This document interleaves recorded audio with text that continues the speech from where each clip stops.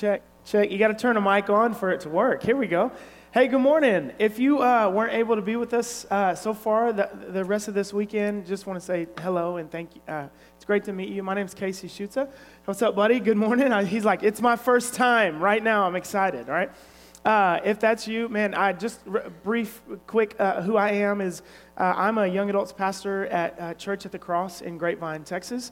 And our hope is in my wife, we have 4 kids, and our hope is in the next year or so to plant and start a new church in the DFW area. And so I came here last year and got to preach and hang out with you guys, and so it's really an honor. I'm grateful to Pastor David for inviting me back out. So if you have a Bible, would you go ahead and open up to Romans chapter 2?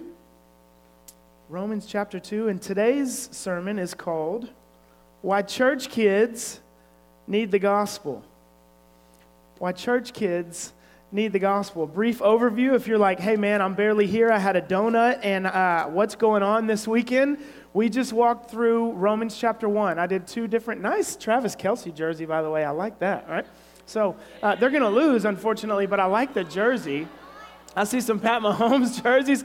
Matter of fact, if you think the Niners are going to win, raise your hand real quick. Okay, let's see the Chiefs. Are the Chiefs going to win? Now, y'all probably can't name one Chiefs player other than Taylor Swift, okay? So, exactly. Just wait. When they break up, the Chiefs are going to fall apart, all right? So, just wait. All right, I ruined everything by doing that. All right. All right, let's begin. So what we've done so far is walk through Romans chapter 1, and we've looked at really 2 main things. We've looked at what it means to be unashamed of the gospel, and what is the good news of the gospel. And then last night we looked at the bad news of the gospel.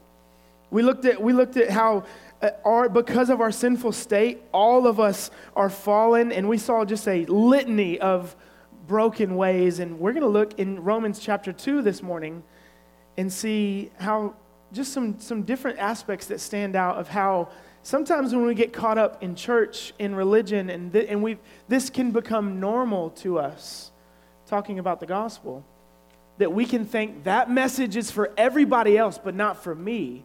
I don't need it anymore because I grew up in church. That's for those out there or those who are brand new to this. But this is old news to me. I get all this Jesus stuff, but I'm a pretty good person. I was raised in church. I'm a pretty good person. I have good grades. I'm a pretty good person. I don't do many bad things. If that's your heart's attitude this morning, then I would say pay close attention, because a lot of Romans chapter 2 is written to you. I'd like to start by asking you a question. How do you treat the kindness of God? How do you treat or think of the kindness of God? I'm going to open up with a story. October 19th, 2011, it seemed like a typical day in the small town of Zanesville, Ohio. The weather was rainy, kind of like today. People went to work, kids went to school, and then chaos broke loose because more than 50 wild animals were released from a local zoo. The owner of a local zoo took his own life, but before he did, he broke all the zoo's gates and released lions, tigers, bears, snakes, gorillas, everything into the local town. Don't do it now, but afterwards, if you think I'm lying, Google it, all right? Google Zanesville, Ohio, 2011. 911 was called immediately, like they could do anything about it, and they couldn't. You can't just catch a gorilla in the street, right?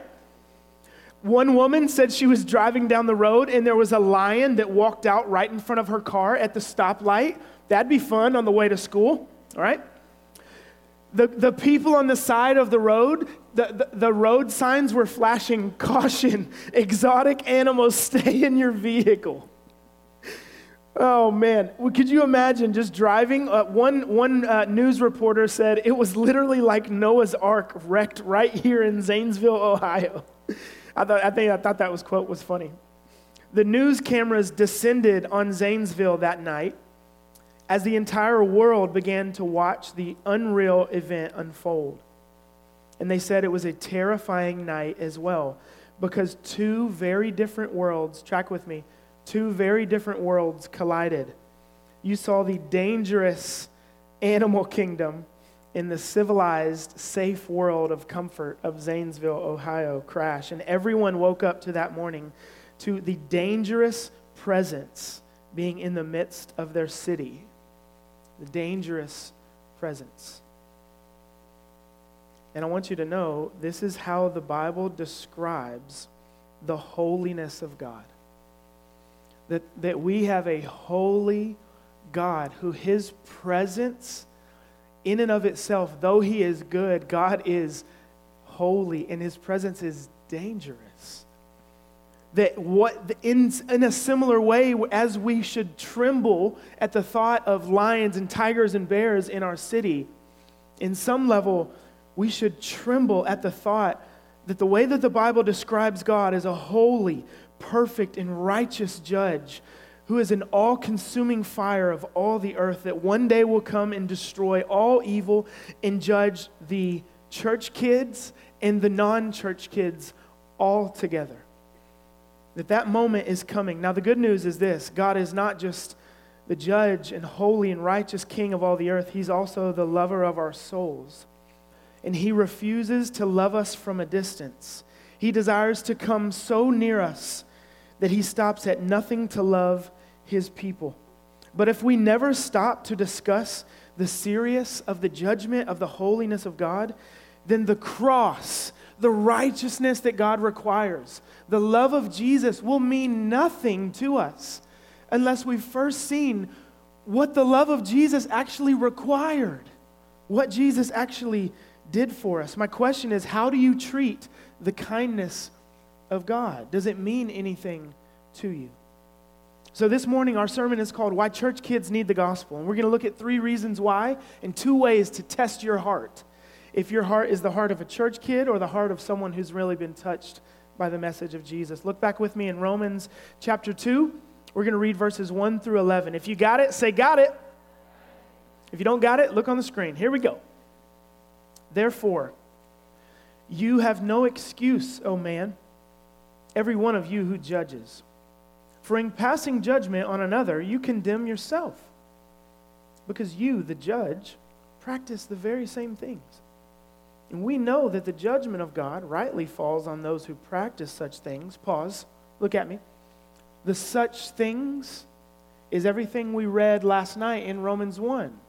I want you to pause right there and let me just point out a couple things that it said in Romans 1. It said that we are idolaters. The problem is not just that we don't trust God, it's that we prefer God's stuff. We worship creation over the Creator. We worship a relationship or a job or what someone else thinks of us, and the Bible calls our hearts idolaters, that we want God's stuff more than we want God. It's not just that we've done bad things, it's that we've loved things more than God, that our hearts are disordered. Our hearts need to be reordered to set God first in our hearts. But all of us have some sort of threatening idol that sits higher in our heart than God. That's the message of Romans chapter 1. And then that plays out in numerous ways. Brokenness in our sexual relationships, brokenness in social relationships, brokenness in how we treat money and gossip and disobedience to parents. Paul is saying all of that flows from the brokenness of our hearts. Now we can go back to Romans chapter 2. So in Romans 2, when it said, you who practice the very same things, he's talking about the stuff in Romans 1. Pick up in verse 3. You guys still got it? In verse 3, it says this: do you suppose, O man, you who judge those who practice such things and yet do them yourself, that you will escape the judgment of God? Or do you presume on the riches of His kindness and forbearance and patience, not knowing that God's kindness is meant to lead you to repentance? But because of your hard and impenitent or unrepentant heart, you are storing up wrath for yourself on the day of wrath, when God's righteous judgment will be revealed. Verse 6, and on that day, He will render or give to each one according to his works. What? I thought we'd been talking about faith. What are we talking about works? Look at verse 7. To those who by patience and well-doing seek for glory and honor and immortality, he will give eternal life. But for those who are self-seeking and do not obey the truth, but obey unrighteousness, there will be wrath and fury. There will be tribulation and distress for every human being who does evil, the Jew first and also the Greek. But honor and glory and peace will be given to everyone who does good, the Jew first and also the Greek, for God shows no partiality. This is the word of the Lord. Point number one. Why do church kids need the gospel? Because church kids can be falsely assured. What that means is, church kids can be tempted at times to find your confidence in being a church kid. I went to Awanas when I was 5 years old. I've been in private school since I'm 5. I hope one day to be able to afford private school for some kid, right? But maybe one of my 4 kids. But if we make those sorts of things, or you're like, I don't cuss, I don't listen to secular music, I don't drink, now some of those things are very, very good. But if you make those things your identity of what I don't do instead of who I belong to, then you can make your assurance, you guys with me? Your sense of salvation and security and your identity before God be in what you do or don't do instead of belonging to Jesus. That your identity comes from the righteousness of Jesus instead of your own righteousness. This is what Paul is attacking in Romans chapter 1. He's judging the Jewish person who would say, yeah, get those pagan Gentiles. All those sins listed in Romans 1, get them, Paul. Get them, judge them. Yeah, get them. And then Paul flips the script. He's like, wait, hold on. You want me to judge the world, but what about you? You're judging the world, but are you not doing the same thing the world is doing? Chapter 1 has a lot of they language. Say they. Chapter 1 will say things like, they exchanged the glory of God. They were disobedient to parents. They exchanged natural relationships and exchanged them for unnatural relationships. But chapter 2, he doesn't say they. What's he say? You. Look back with me in the text. Verse 3. Suppose, O man, you who judge. So he flips, chapter 2 is you language. Now, a religious person could hear this and think that God's judgment is only for the outsiders and not from them. And so I want to ask you a quick question. Do you think when God comes again to judge the world, what will make you safe on that day? When the Bible says some astounding things about the judgment of God. It says that Jesus is going to crack the sky and come down on a white horse and allegedly save his people and slay a lot. Like there's going to be a wild judgment on that day. And my question to you is, what confidence do you have on that day that you'll be safe, saved? Does your confidence, let me ask you, if it comes down to stuff like this, I'm a good person, don't you know the family that I come from, Casey? We're a good family. I never get in trouble at school. I'm at church every week. I read my Bible a lot. I know I'm better than her. I know I'm definitely better than him. I mean, he's wearing a Niners jersey. Like if your confidence is in judgment or comparison to other people, my fear is that you might have a false sense of assurance. And here, in the same way, the Jews in this passage that Paul is correcting is they're finding their confidence in that we're the people of God. We have the Old Testament. We've got the law. We know God's will. But he's like, it's not if you know God's will, it's if you do God's will. And because they have God's law, they're actually more accountable to it. Let me give you an illustration. I have 4 kids, and a couple weeks ago, A couple weeks ago, I had two of them were, actually all four of them were in the bath, and my daughter's upstairs. Three of my littlest ones were in the bath. And the youngest one, she's 2. She jumps out of the bath, and my wife is dealing with the first one. She's like, you guys stay in the bath, and I'll be right back, all right? I'm out doing some church event, and so my wife is like scrambling. She's got those nights are hard. So like, you should honor all your leaders in this room, right? Those nights are hard on families, all right? But so she's running upstairs, and she comes back. The littlest one has a cup, and she's just getting toilet water up out of the toilet, and she's like pouring it on top of her head. So she comes back in, and she's like, look, Mommy. And she's like, and Jenna, and my wife Jenna's like, no, like, it's disgusting. What are you doing? She gets her and just like baptizes her back in the bathtub. She's like, what are you doing? She's like, gosh. So he gets her out of the bath, and she's like, y'all stay in the bath. I'm going to put pajamas on her and put her in bed. I'll be right back. I'll be back in 5 minutes, right? When she comes back, the 3-year-old and the 5-year-old are doing the same thing. And they're back in the toilet water. And they're like throwing it all over the ground. And she's like, and for those two got a spanking. Here's my question. Why, think about it, why did the 4 and the 5-year-old get a spanking but not the 2-year-old?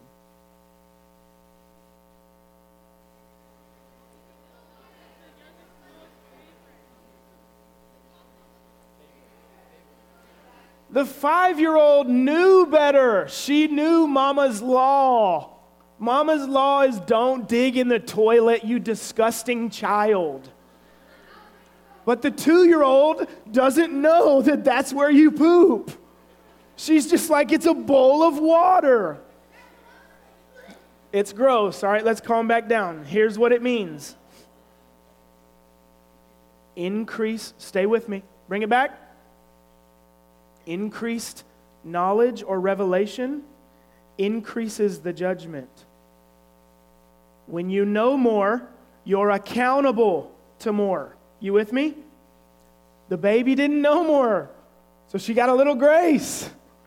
The kids know a lot more, and they did not. And in a similar way, I think this is where church kids need to hear this, that if you've been raised and you're like, I know God's law, I know God's expectation, you are more accountable to respond to it. Some of you, this is your first weekend you've ever been in a church. And for you, you need to learn these things and still respond, and you're still accountable to turn and respond to Jesus. But for some of you, you've heard this for a long time, and I've wondered if it starts to become old to you.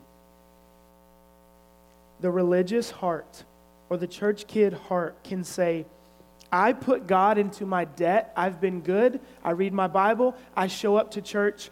Therefore, God owes me. Have you ever actually said that or thought that out loud? God, you owe me. God, I've been good. God, I've done the right things. Why does so-and-so in my family have cancer? Why is my parents going through a financial struggle? Why won't that boy date me? Why won't X, Y, and Z? And if that's your heart, you've missed the gospel. God doesn't owe us. Anything he gives to us is out of the freedom of his own mercy and kindness. And if you think I'm doing good and therefore God owes me, I want to ask you a question. Are you exhausted? Like, are you absolutely tired of thinking, I have to maintain a religious identity and look good, otherwise I won't be seen as good? Point number two is this. Church kids can be deeply hypocritical. Church kids can be deeply hypocritical. Look back with me in the text, in verse 3. In verse 2. We know that the judgment of God falls rightly on those who practice such things. Do you suppose, O man, you who judge those who practice such things, yet do them yourself, that you'll escape judgment? This is called hypocrisy. Say hypocrisy. It's applying to someone a standard that you yourself don't even obey. Self-righteousness is a way to cover up our judgment while we also judge other people. And I think Jesus gives us a good example in Matthew chapter 5. In Matthew chapter, you guys remember this story where Jesus says, and this is most non-Christians who attempt I'm not saying if you're in the room tonight and you're like, I'm not a believer, I'm here, that's great. I'm talking about the angry kind of secularist who's aggressive against Christianity. They'll say, hey, judge not. Every like hardcore agnostic knows that Bible verse. Don't tell me I'm wrong, judge not. And they rip that right out of its context. But if you read all of Matthew 7, Jesus actually says this, judge not, lest you be judged, for with the judgment that you judge others, it will be measured back to you. Now, he's still not done. He gives an example of what he means. He says, why do you look at the speck? You guys remember this verse? Why do you look at the speck in your brother's eye and not notice what? The log. All right, so imagine this. You walk up and homegirl has a log hanging out of her eye. And she's like, hey, you've got sawdust like on your eyelashes. Your eyelashes look really good, but like you have like sawdust all over it. Get it out. And you're like, sister, you've got a tree branch in your face. Like, you're worried about my eyelashes and you've got a log hanging. Jesus is brilliant. Jesus is brilliant. He uses, if you can, a 5-year-old can understand this. He's saying, do you know how hypocritical and silly you look? That you've got a log hanging out of your eye and you're worried about homegirls like sawdust? He's saying in the same way, that's what you, but now, that's not where he ends. You know what he says next? Take the log out of your eye so that you can go back to your sister and say, now I see clearly because there's a log out of my face. My vision is right now. Now I can help my sister go back and clean up what's in her eye. And the point is this, that's actually a type of judgment. So we are in the church, we can judge one another in that sort of kindness to say, hey, I also have sin that I deal with. But I'm coming and approaching you to say, you need help getting something out of your life. But that's not what is happening in Romans 2. The person in Romans 2 is judging them while not looking at themselves. They are puffed up. Let me give you an example of this. My wife and I, we drove to Colorado last year on a ski trip. And anybody been to Colorado or been skiing? All right. I hadn't been there since I was 20. So I'm 34 now. I know I look 18, but I was driving into Colorado, all right? And we had bought all these snacks and we bought these bags of chips in Texas, right? But as we drove into Colorado, what do you notice about the difference between Texas and Colorado? The what? Altitude, elevation. We didn't know. We're just driving, and all of a sudden we look, and these bags of chips are like, and they're like about to explode. I'm like, whoa, someone get those chips. They're about to bust everywhere. So this little tiny bag of chips is now about this big, and it's puffed up. And I was like, okay, if we touch it, it's going to explode everywhere. So we took a pin, and we popped that bag of chips. And then you look in, and you're like, there's only like nine chips in this bag anyway. Cheaters are stealing money from everybody. 9 chips for $4.50. What is this? And I had an illustration come to my mind. This is what happens when we make our identity our self-righteousness and our works. We are a big puffed up bag of chips. We're like, look how good I am. Look how perfect and holy I am. And if someone were just come and pop our bag and say, hey, brother or sister, I see some sin in your life. I see some self-righteousness or some arrogance. The way you're talking, the way you're judging people is actually not a Christian way. I wonder if many of us would explode like a bag of chips and we'd look at the content of what's really in our heart and there's just a little bit there. I want to say this. What the gospel wants to give you is the ability to not have to be more than you are. In Romans 1:16, I've read it in every single sermon so far. Romans 1:16 and 17 says this. Grab your Bibles. It says, I am not ashamed of the gospel, for it is the power of God for salvation to everyone who believes, to the Jew first and also to the Greek. For in it the righteousness of God is revealed from faith and for faith. As it is written, the righteous shall live by faith.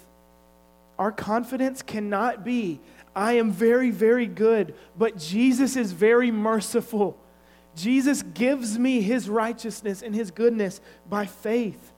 And in that regard, if we know God loves me, the cross tells me that God knows the worst things about me. And He chose to die for me anyway. That on the cross, we are so sinful. Jesus had to die for us. But we're so loved, He was willing to die for us. Both of those things being true in the gospel. Only then can I be honest with myself and say, I am sinful. I am self-righteous. I do struggle with this and this and this. But you cannot be honest about your sin until you've actually had the freedom to say, God loves me and accepts me in spite of my sin. You guys with me?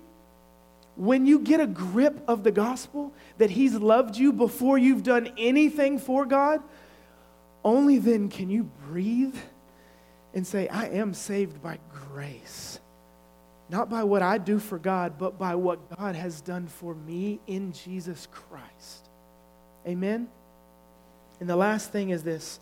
Church kids, until we get that, church kids can be the most resistant to grace. We can say, I don't need grace because God's going to be kind. God's going to cover all my sin, and we can abuse the kindness of God. And that's what the Jewish person in Romans 2 is doing. They're saying, who cares about, just judge people. God's going to be gracious. And they're treating God's grace as if God owes them. They're not saying, God has been gracious to me. So how should that change how I love God? How should that change my good works? How should that change how I treat other people? If you have your Bible real quick, I want you to flip over to Luke chapter 18. Jesus gives us a really good example of this, and then I'll wrap this up. Luke 18, verses 9 through 14. Jesus says this. You guys remember the story of the Pharisee and the tax collector? Look at this in verse 9. Jesus says this. And He told a parable to some who trusted in themselves that they were, anybody got a Bible open? That they were righteous and treated others with contempt or judgment. He says this, 2 men went to the temple to pray. One was a Pharisee and the other a tax collector. The Pharisee stood by himself and prayed, God, I thank you that I'm not like other men, extortioners and unjust and adulterers, or even like these tax collectors. I fast. Listen what he's doing in verse 12.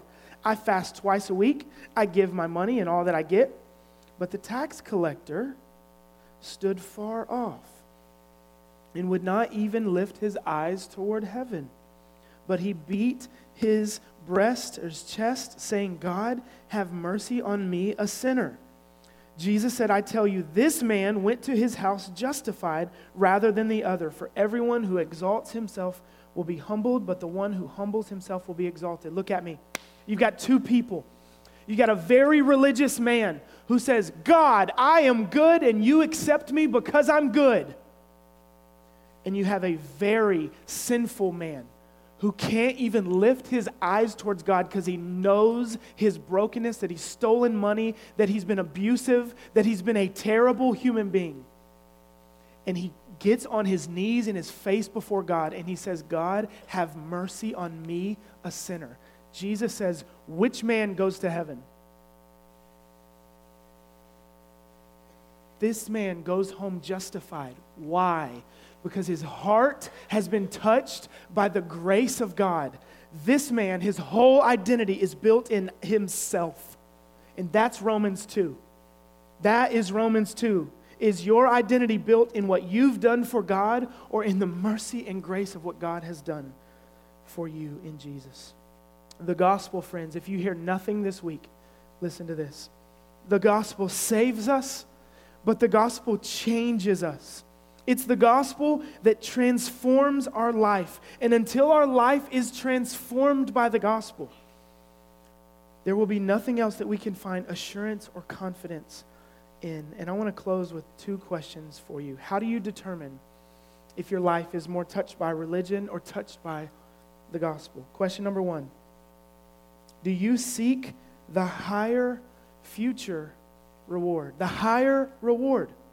If you're looking back in Romans 2, the way this passage closes is kind of weird. it's kind of like, what is going on? And the way he says it is this. Look in verse 6 and 7. If we have that back on the screen. Romans 2, 6 and 7, it says this. To those who by patience in well-doing seek for glory, honor, and immortality, he will give eternal life. But for those who are self-seeking and do not obey the truth, but obey unrighteousness, there will be wrath and fury. The person who really believes the gospel, you are saved by faith alone, but your faith is never alone. You with me? A true saving faith leads to true works that overflow from that. Jesus gives the illustration. If the tree is healthy, what will grow on the tree? Good fruit. If the tree is bad, the fruit will be broken. And in the same way, Paul is saying here, if you really love Jesus, your life will begin to blossom, and you will say, I don't need the rewards of life now. I can wait on the reward of heaven that God is bringing one day. But question number 2, do you seek immediate selfish gain? The person who their life has not been touched by the gospel, they want their glory now. Now. And anyone who stands in their way, they're a threat to their glory. The Christian, the heart that's been touched by grace, can say, I will get my glory from what God says of me. Whatever I have to lose in this life, He is going to reward me and honor me in the next one. The reward is coming. Do you want your reward from the glory that comes from God or the glory that comes from people's likes on Instagram? One day, He's going to come again. Do we want the immediate selfish gain, or do we trust the future glory that's coming? The Bible says when He comes again, He's going to reward us with something that no eye has seen, nor ear has heard, nor our hearts even imagine, what God has prepared for those who love Him. Friends, that reward can be yours if you'll turn to Jesus. If you'll say, you are my only righteousness and you are my only hope. I find it and I want that from no one else but you. Thank you guys for the time that we've spent this week. Let me pray over us to that end. Lord God, I pray for my brothers and sisters in this room. And for those who've yet to trust in Jesus, I pray that, God, you would give them the grace to consider these things. To consider if they want the rewards that come from people, or even the false assurance that comes from looking good. But instead of really finding true goodness and true righteousness in throwing ourselves upon Jesus and His kingdom, and what He's done for us at the cross and in His resurrection. God, I pray you'd fill us and build us up and make us your church. Send us into this world. Help us live for your kingdom right here in Temple Bible Church. And as we go into this city and into our colleges and into our futures, God, would you empower these young men and women to be your witnesses in all the earth, wherever you might send them. In Jesus' name we pray. Amen. Thank you, guys.